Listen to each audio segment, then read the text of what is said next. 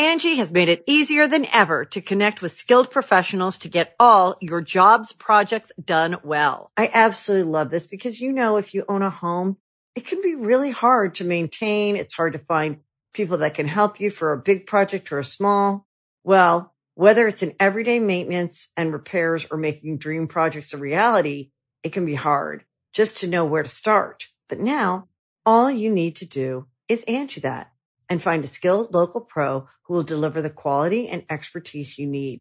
Angie has over 20 years of home service experience, and they've combined it with new tools to simplify the whole process. Bring them your project online or with the Angie app, answer a few questions, and Angie can handle the rest from start to finish. Or help you compare quotes from multiple pros and connect instantly, which means you can take care of just about any home project in just a few taps. Because when it comes to getting the most out of your home, you can do this when you Angie that. Download the free Angie mobile app today or visit Angie.com. That's ANGI.com.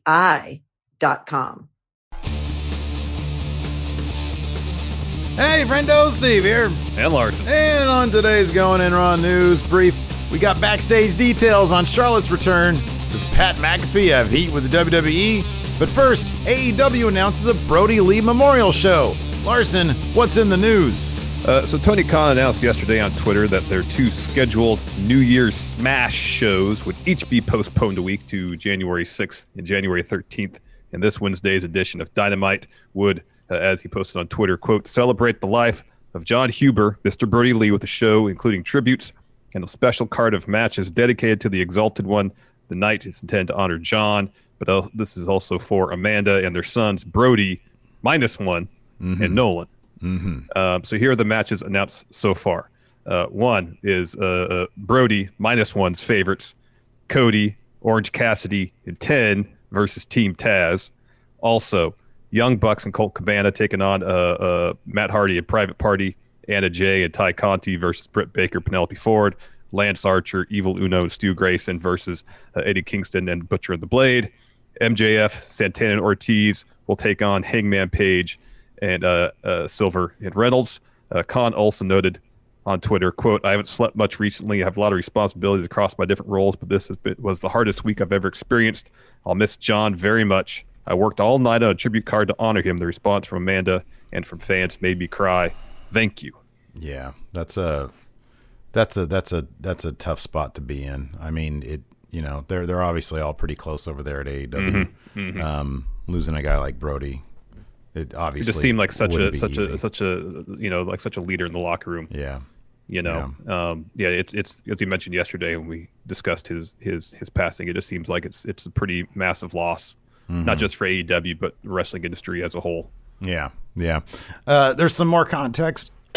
Excuse me, regarding this Brodie Lee tribute show. Dave Meltzer mentioned on his most recent Wrestling Observer radio reporter that he spoke to Tony Khan regarding Wednesday's Dynamite. And he said this, and these transcripts come to you via Inside the Ropes.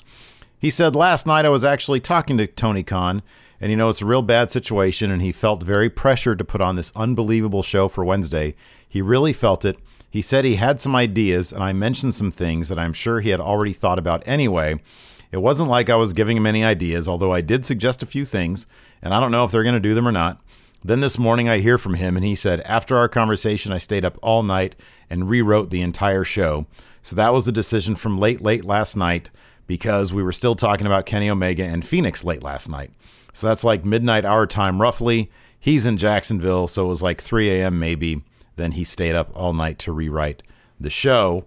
This is interesting as well. PW Insider is reporting that WWE may have a tribute of their own in the works, stating that, quote, numerous WWE talents and sources have reached out to state that tributes to Huber were taped yesterday prior to Raw going on the air. While there is no word where or when that material will be used, there are obviously plans for something beyond the graphic that opened last night's Raw to tribute Huber. So yeah, that would be very interesting and kind of I mean, a situation like this hasn't really popped up necessarily. Where, I mean, I'm trying to remember when, it's not like Owen Hart was ever in WCW. Yeah. So I mean, I know his brother was there when Owen passed, and I know they did, like, Brett and Chris Benoit had that tribute match, but they didn't do like any full on tributes. But it's a different situation here because, obviously Brodie Lee was in both companies, and he had a pretty heavy hand in the WWE. He was a former Intercontinental Champion, Tag Champion. Former Tag Champion, yeah. As seen as Xavier Woods' appearance on Raw Talk last night, obviously left quite an impression, forged a lot of friendships during his time at WWE. So, it'd be interesting to see what WWE produces, whether it's something they're going to start rolling out on SmackDown. If this can be like something on the network. Yeah. I mean, it wouldn't shock me. They could put together a really killer, video package celebrating his life, interviewing some people who are closer to him. I feel like that's sort of, the least they could do here in this situation. So yeah. Anyways, moving on. Pat McAfee, he might have some heat with WWE. I kind of want to call rumor killer on this one, man. What's going on with this one? Well, go ahead and call it because so let's get some background first before we get to does he not have heat. So in last week's edition of the Wrestling Observer newsletter, Meltzer mentioned that, quote, we're told McAfee will be off TV for a while. It was WWE's call, not his. No exact time frame was said, but we're told he was given the impression it'll be spring. So this bit of news was, of course, picked up by several wrestling news outlets. And McAfee apparently caught wind of it because he commented on this report on Twitter saying, I think sarcastically, quote, I think I got fired on Christmas. So now to dispel any speculation rumors that McAfee actually has heat from within NXT, Meltzer mentioned most recent Wrestling Observer Radio, and this is as reported by Cage Side Seats, quote, there's no heat on Pat McAfee. No heat, none. Well, that's good. I mean, this is like the least shocking thing ever. I actually read his, it was like a response to somebody, I think, trying to troll him. He tweets is that the bit from his show? No, I saw an actual tweet, but there's a lot of tweeting going on his Twitter account, so I'm there now. And he also made a passing reference to, even if this is true, I'm not huge on somebody out there talking about my personal life and personal business details on the internet for other people to comment on, probably referring to this, to the report. But WWE Triple H especially seems really high on Pat McAfee. Yeah. They're even when another NFL star, Gronkowski, showed up, when the stuff about him delaying the WrestleMania taping, got out.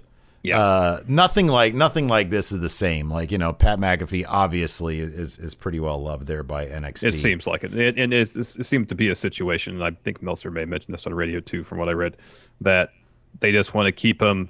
They want him to have do a run, take him off TV for a while, have him do a short run, take him off TV for a while. I think that's the way right now to best utilize Pat McAfee, because if he's on TV every week, it's gonna not make it as special, I guess you could say. Yeah. The novelty will wear off of Pat McAfee being on TV, and probably whatever benefits they get from it in terms of viewership would likely diminish if he was on TV every week. If he's on for a month, takes 3-4 months off, comes back, bang, you get a pop. Yeah, he's pretty popular with most NXT fans. Look, you and I both like Pat. Well, and he's got a huge fan base of his own outside of wrestling. Yeah, that seems will follow him to whatever he does. Mm-hmm. Yeah, totally. And we were, we've been very vocal about some of the creative aspects of his last run not being up our alley. A lot of other people really liked it. Mm-hmm. None of that was a slight at Pat McAfee's ability or dedication to get into the wrestling business. Yeah, right. The first round of stuff he did with Adam Cole, I thought was wildly entertaining and really well done. His first match was pretty darn impressive. Mm-hmm. He was impressive in the War Games match. Yeah, he was. It's just like you said, the creative in his promos, what he was given to say, or the bullet points he was asked to hit. It was like a bit obnoxiously long, but But yeah, no, that's cool. Yeah, obviously they're huge on Pat McAfee. So, So yeah, it's probably just they don't have. They're like, hey, we want to do. Triple H has always been big on planning ahead. I know. Which under the structure of WWE, seems antithetical to the way they do business. And I think here's another thing too: is now that Pete Dunne's back in NXT, him aligning with McAfee when he did. I don't know if that was in the plans prior to Ridge Holland getting hurt or not. Who knows? Nonetheless, that's a good way to bring Pete Dunne back, but you run the risk of Pete Dunne, who's an exceptional talent. Dude's going to be a massive star if and when he ever gets to the main roster, assuming creative is decent. He's got all the tools. Anyways, you run the risk of him being overshadowed potentially by McAfee if McAfee's there every week. Pete Dunne is a building block for the future. I don't know if you can say the same thing about Pat McAfee, Yeah. I just feel like Dunne's going to be a cornerstone in NXT for the next 2, 3, 4 years. Yeah, you don't want to muddy those waters because they're kind of an ill fit, to be honest with you. And then we got one little bit here, some backstage details and questions answered about Charlotte's return. We had speculated about whether Charlotte's return to team with Asuka had been in the plan long term, but Fightful has the scoop when it was decided to bring Charlotte back, reporting this. Fightful spoke with several people within WWE who made sure to stress to us that Charlotte Flair's return was not in the cards or considered when the build to Lana versus Nia Jax feud began.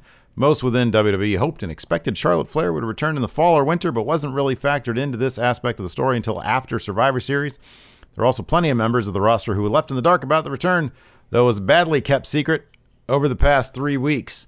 So my apologies to WWE. Maybe they wanted to see this Lana versus Nia Jax story carry out to its fullest conclusion. Again, sometimes benefit of the doubt is difficult to give WWE, but in this case, apparently they had wanted to do that. You could, figure, and then, think Lana got injured for realsies, and then Charlotte, was asked to return maybe earlier than had been expected.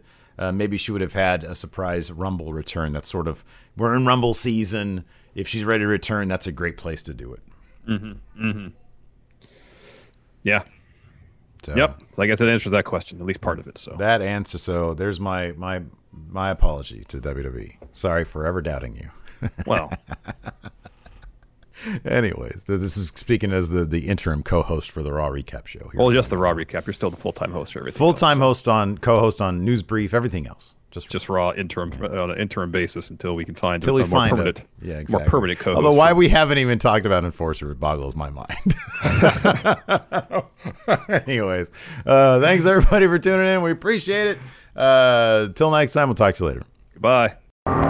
Help support Going In Raw today by becoming a Friendo Club TV member. You'll get access to new bonus episodes every week, including Friendo Club Arcade, Live Power Rank, Vintage 10 for the Wins, and Ask Steven Larson. Get access to Friendo Club TV today by becoming a $5 and up patron at patreon.com/Steven Larson, by throwing us a sub at twitch.tv/Steven Larson, or by clicking join at youtube.com/Steven Larson.